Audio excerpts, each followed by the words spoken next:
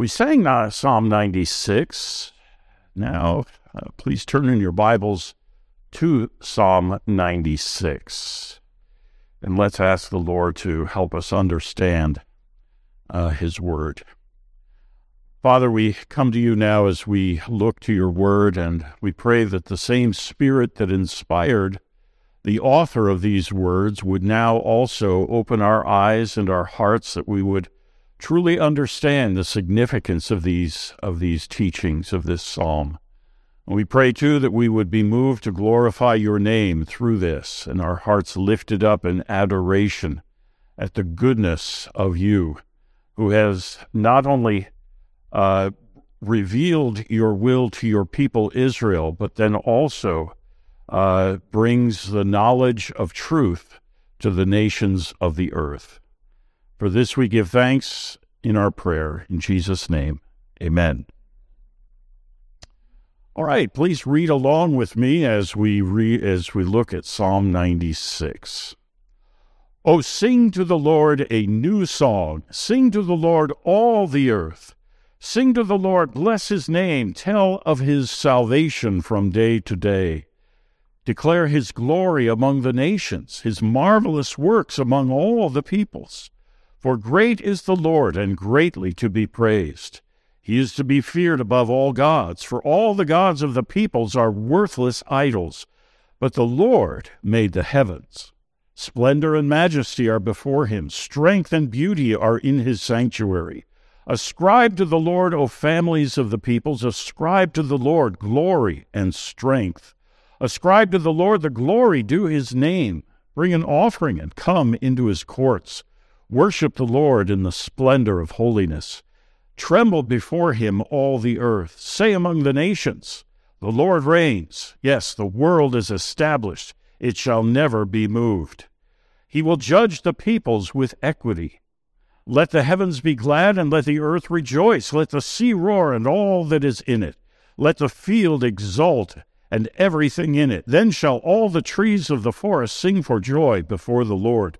For he comes to judge the earth. He will judge the world in righteousness, and the peoples in his faithfulness. Here we end the reading of God's Word.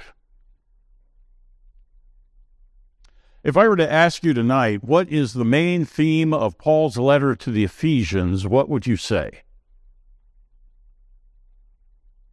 No, well, yeah, you can actually answer. Maybe election? Is that the main theme? God's sovereignty in election? Reconciliation. Okay. Anyone else want to try? Well, Paul certainly does talk about election and predestination, and that is a major theme in the book of Ephesians. And when we're talking to people about that doctrine, we naturally turn to Ephesians. Because it is so clearly a major theme in that book. But the main theme of the book of Ephesians is actually the unity of the church.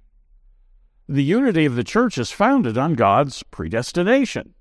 But Paul makes it clear that the unity of the church and God's predestination of his election of those who believe in his sovereign grace calls both Jews and Gentiles, and it's particularly in that area of the Jews and the Gentiles being called together. And he uses this illustration that those of us who are Gentiles were outside of the temple.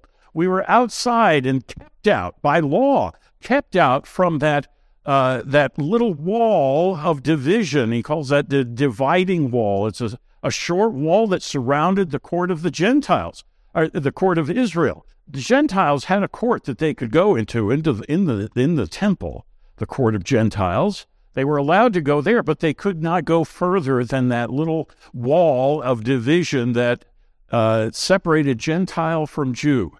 They could not go into the temple itself. They could not go into the court of Israel. They could not certainly go beyond the altar into the holy place or the Holy of Holies. Well, only the high priests ever got to go into the Holy of Holies, and only Levites could go into the holy place. Gentiles were not allowed in. Paul uses that illustration that there were those of us Gentiles who were outside of the covenants and the promises of God. We were strangers and aliens to Israel. We did not participate in the promises and covenants, but now, through Christ, that middle wall, I'm still remembering my old King James phrasing here, I think, that middle wall of partition has been broken down. And I always like to think of that movie that was made back in the 60s. Guess who's coming to, guess who's coming to dinner at line. Guess who's coming to dinner? Gentiles. Oh, no! Well, Peter had a problem with that, didn't he? He had a couple times in his life that he had a problem with that. Remember, the Lord had to specially show Peter that he was going to make the Gentiles clean. And he showed him that vision of the sheet with all kinds of food and unclean food. And God told Peter, rise up, take up and eat. Rise up, eat. Lord, I can't eat unclean food. Don't call unclean what I have made clean. We also know that a little later on in his life, Peter had a problem with eating and fellowshipping with Gentiles because the Apostle Paul had to confront him with the fact that he was under the influence of the Judaizers. Peter was withdrawing from fellowship with the Gentile believers. Paul says, I confronted Peter to his face. Boy, wouldn't you like to be a fly on the wall then? Wow. Peter, what do you think you're doing? Peter probably didn't realize it. But I think in Paul's mind, Peter's withdrawal from Gentile fellowship was in fact a denial of the gospel in many ways. It certainly was a denial of the promise. And we find this promise in Psalm 96. Look at that psalm again, and I'm going to take you quickly through that psalm, just highlighting the places in the psalm where it talks about the nations, the Gentiles, the peoples, and those who are outside of Israel. Verse 3, declare his glory among the nations, his marvelous works among all the peoples. Verse 5, for all the gods of the peoples are worthless idols, but the Lord made the heavens. Verse 7, O families of the peoples, ascribe to the Lord glory and strength. Verse 9, worship the Lord in the splendor of holiness, tremble before him all the earth. 10, say among the nations, the Lord reigns. Yet, yes, the world is established, it shall never be moved. He will judge the peoples with equity. And so forth. Let's look at verse 13, too. He will judge the world in righteousness and the peoples in his faithfulness. All of those are references to the gospel coming to Gentiles. Now, David lived about 1,000 years, roughly 1,000 years before Christ. And here is this psalm that comes to us, and let me put it let me state this very clearly. This psalm anticipates the Great Commission. You need to link this psalm with the Great Commission. Remember what Jesus said in that commission, the end of Matthew's Gospel, chapter 28, beginning of verse 18. Jesus came and said to them, all authority in heaven and on earth has been given to me.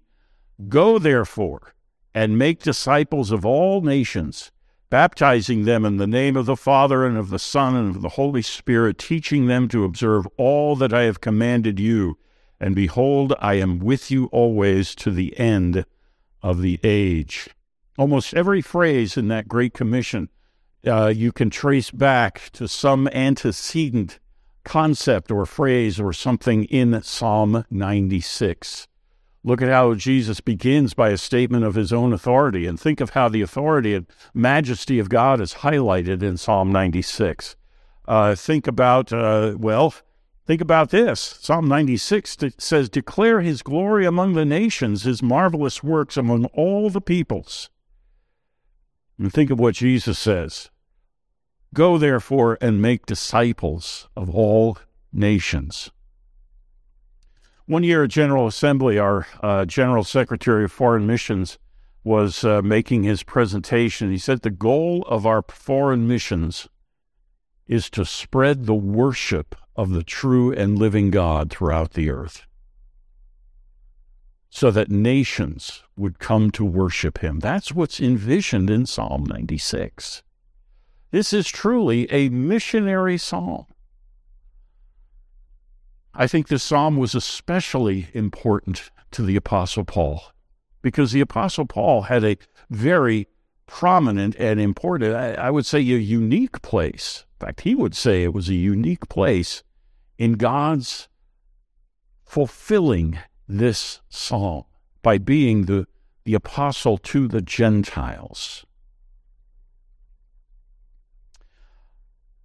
Just also, I want you to think with me for a few moments how this psalm opens up. "O sing to the Lord a new song." There are 4 places in the Psalms that we find this beginning of a psalm. "O sing to the Lord a new song." A new song. There are 2 places in the book of Revelation, interestingly, that we find the same introduction. They sang a new song. What's the significance of a new song? Many, many years ago, when we were first married back in the 70s. You remember the 70s? No, you don't remember the 70s. I had been influenced by teaching that basically said we should sing psalms exclusively in the church. We had 150, and that was our songbook, and that was all that the church should sing. It's called exclusive psalmody. There are many brothers and who hold to that view. There are denominations that hold to that view today, and they are indeed brothers in Christ. For a while, I had that view. There were a couple things that eventually changed my mind, and this was one of them. What's the significance of this statement here, this command? Sing a new song. And as I researched, as I dug deeper into the Scriptures, it was this. God is always at work. And God's providence, as he works in his providence, he does his great and mighty deeds of salvation.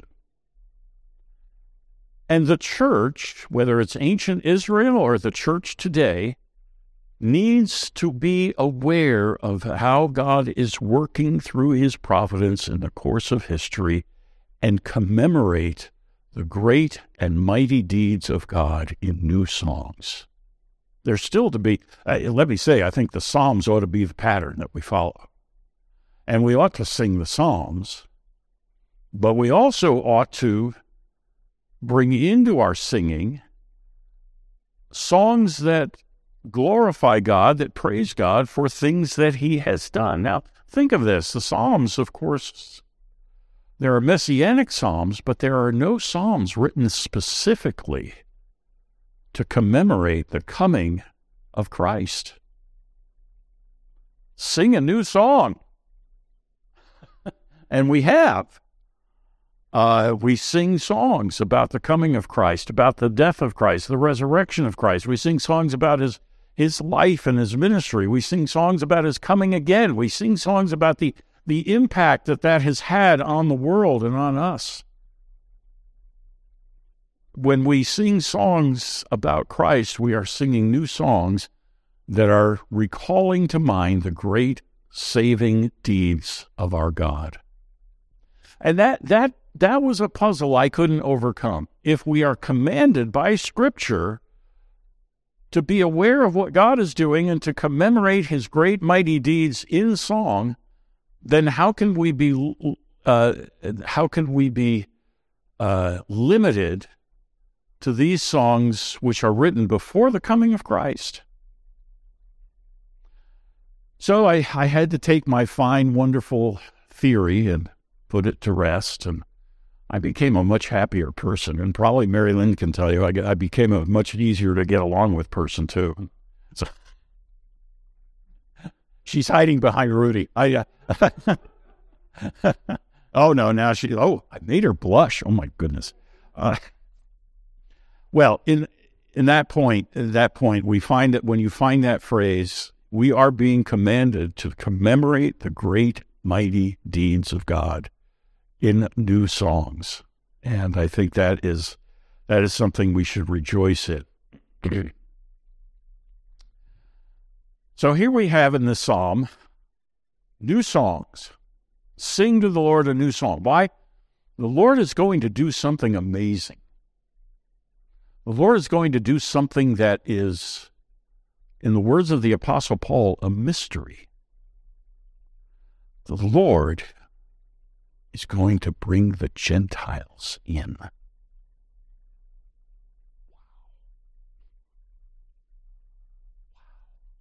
How many of you here are Jewish? No? I mean, we're all Gentiles then? We ought to be really thrilled about this psalm. We are no longer out in the cold looking in, are we? We have been brought in. We have been grafted into the true olive tree. We have become heirs of the covenants and the promises by faith. Abraham is as much our father in the faith as he is of the Jewish people.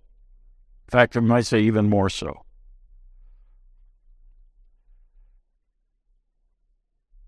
Paul, if we could have him speak to us today, I think would rejoice in this psalm, because Paul's ministry was in many ways a fulfillment of this psalm. And Paul was very conscious of the very specific place that he had in God's economy, in God's work of bringing the Gentile nations in. Oh, by the way, before I get into the mystery that Paul talks about, did you notice how this psalm presents the knowledge of God and the nations? It's not in a flippant way. It's not in a disrespectful way. These nations will be impressed by the awesome glory of God, and they will come to worship. Isaiah and Micah both have a passage where they say, in the latter days, the mountain of the Lord will be exalted, and the nations of the earth will stream to it. And they will say, teach us your laws.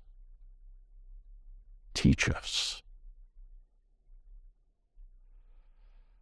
This is the missionary endeavors that begin really with the day of Pentecost and then quickly through the apostolic age and specifically through the ministry of Paul are fulfillments of those things. Paul says, though, that this is a mystery. It has been kept a mystery. Now, I would say as we read this, I would keep something in mind. It wasn't really a mystery that God would call the Gentiles. It was a mystery as to how he would do it, how he would actually arrange for the Gentiles to be brought in as worshipers of God. But clearly we have in the Old Testament this psalm, other prophetic passages, even when Jesus is born, some of the statements about him, he is a light to the Gentiles and glory for my people Israel. They're quoting from passages and applying it to Jesus himself. Paul says this in Ephesians chapter 3. For this reason, I, Paul, a prisoner of Christ Jesus, on behalf of you Gentiles, he's writing to the church at Ephesus, which had mainly Gentiles, some Jewish members, but mainly Gentile members, on behalf of you Gentiles, assuming that you have heard of the stewardship of God's grace that was given to me for you, how the mystery was made known to me by revelation, as I have written briefly. When you read this, you can perceive my insight into the mystery of Christ, which was not made known to the sons of men in other generations, as it has now been revealed to his holy apostles and prophets by the Spirit. And I would say again, it had been revealed to a certain extent, but certainly not in the depth, not in the clarity, and certainly not the method that God would use to accomplish what he would do. This mystery is that the Gentiles are fellow heirs, members of the same body, and partakers of the promise in Christ Jesus through the gospel. Of this gospel I was made a minister according to the gift of God's grace, which was given me by the working of his power. To me, though I am the very least of all the saints, this grace was given to preach to the Gentiles the unsearchable riches of Christ, and to bring to light for everyone what is the plan of the mystery hidden for ages in God, who created all things, so that through the church the manifold wisdom of God might now be made known to the rulers and authorities in the heavenly places. Well, this broadens our perspective out even more. It means that this mystery also needed to be understood by rulers and powers in heavenly places. There are angels. There are rulers and powers in heavenly places. They don't know everything. They don't know the mind of God completely. They may know more than we do, but they didn't know this. They didn't know this. It's not quite a mystery that the Gentiles would be called. But in the New Testament and through Christ, and clearly during the apostolic age and the ministry of Paul, this mystery is made much clearer. It is pursued with great energy, and it becomes the powerful driving force behind the ministry of Paul. This mystery is also explained in more depth in Romans 11:25 through 36. Here he's writing again largely to a Gentile audience, but he's explaining to them, and there's 3 chapters, 9, 10, and 11, where he is explaining to the people of the church in Rome this mystery of how God brings the Gentiles into faith. And in this part, he tells us also that it was necessary for a time and partially to set Israel aside so that the fullness of the Gentiles could be brought in. Listen to what he says. And again, remember, he's writing mainly to Gentiles. Lest you be wise in your own sight, you Gentiles, who have now tasted of the gospel and been brought into God's kingdom, I do not want you to be unaware of this mystery, brothers. A partial hardening has come upon Israel.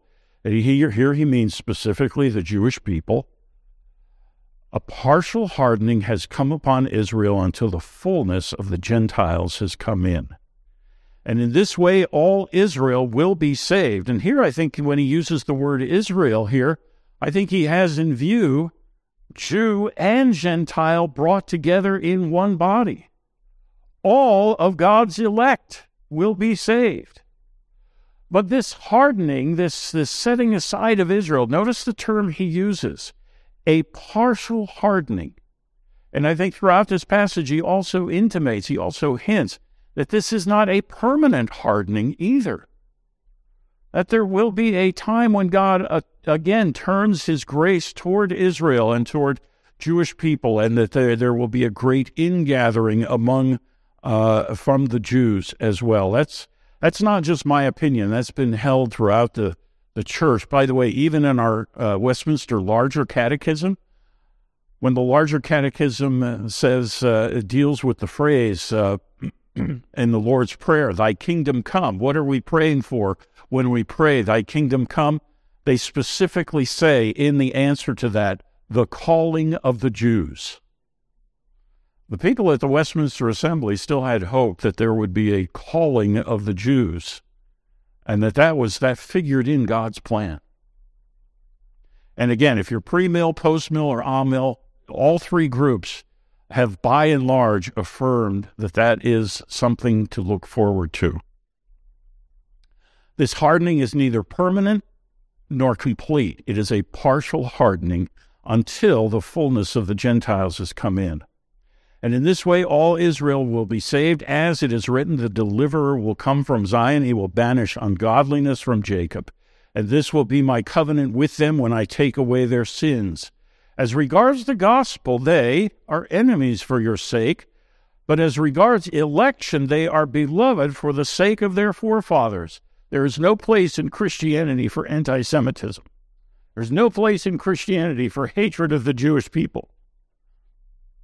There's been this thing, the Christians, and in times past it has been true, those Jews, they're the ones who killed Christ. You know who killed Christ?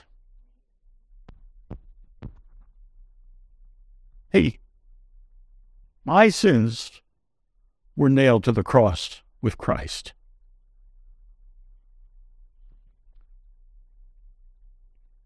As regards the gospel, they are enemies for your sake, but as regards election, they are beloved for the sake of their forefathers.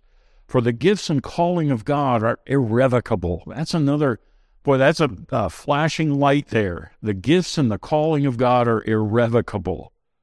You have a real problem with this phrase or this statement here if you think that God is completely done with the Jewish people. For just as you were at one time disobedient to God, but now have received mercy because of their disobedience, so they too have now been disobedient in order that by the mercy shown to you, they also may now receive mercy. For God has consigned all to disobedience that he may have mercy on all. We're all in the same boat. One is not better than the other. We all have the same great need. But God gives mercy to all. Now, here's where I want us to end up tonight.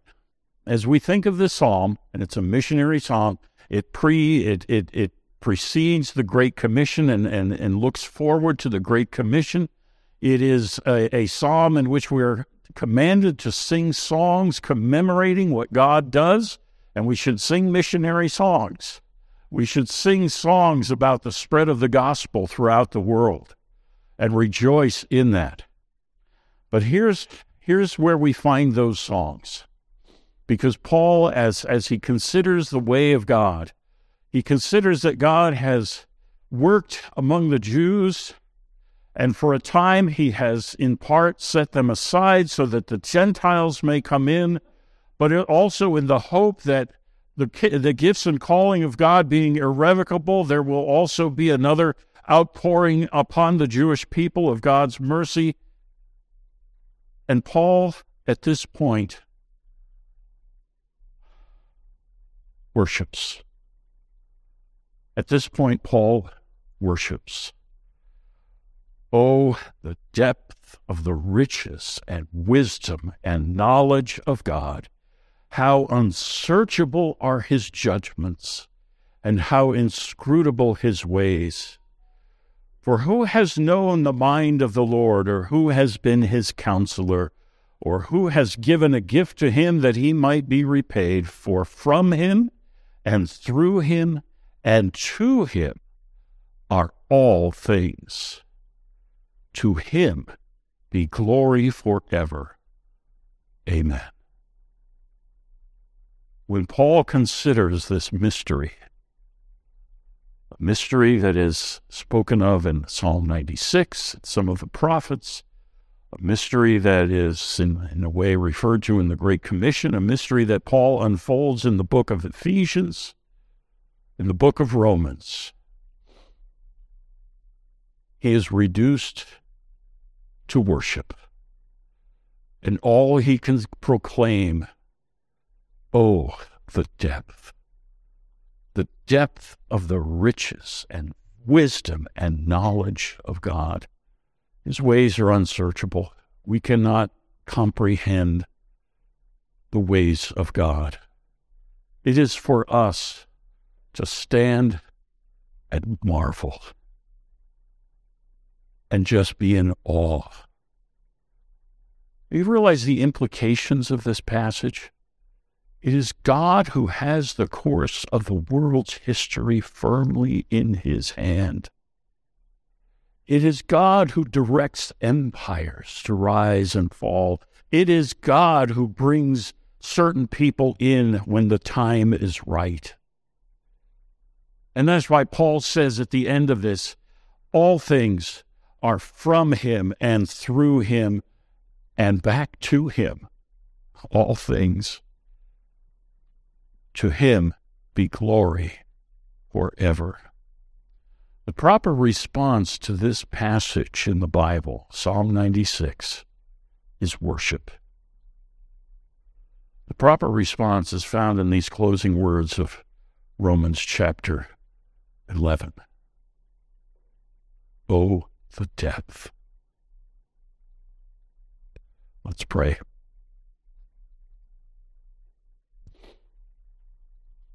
Father, we marvel at the mystery. And at the same time, we are so grateful that we Gentiles, who at one time were aliens and strangers to the covenants of the promise, have been brought in. We have been excluded from the commonwealth of Israel, and now we are citizens of the true Israel. Father, we pray that you would help us to appreciate the manifold wisdom of your goodness, that we might join with Paul, that we might not be proud and lifted up in our own hearts, but we might always say, for from him and through him and to him are all things. To God be glory forever. Amen.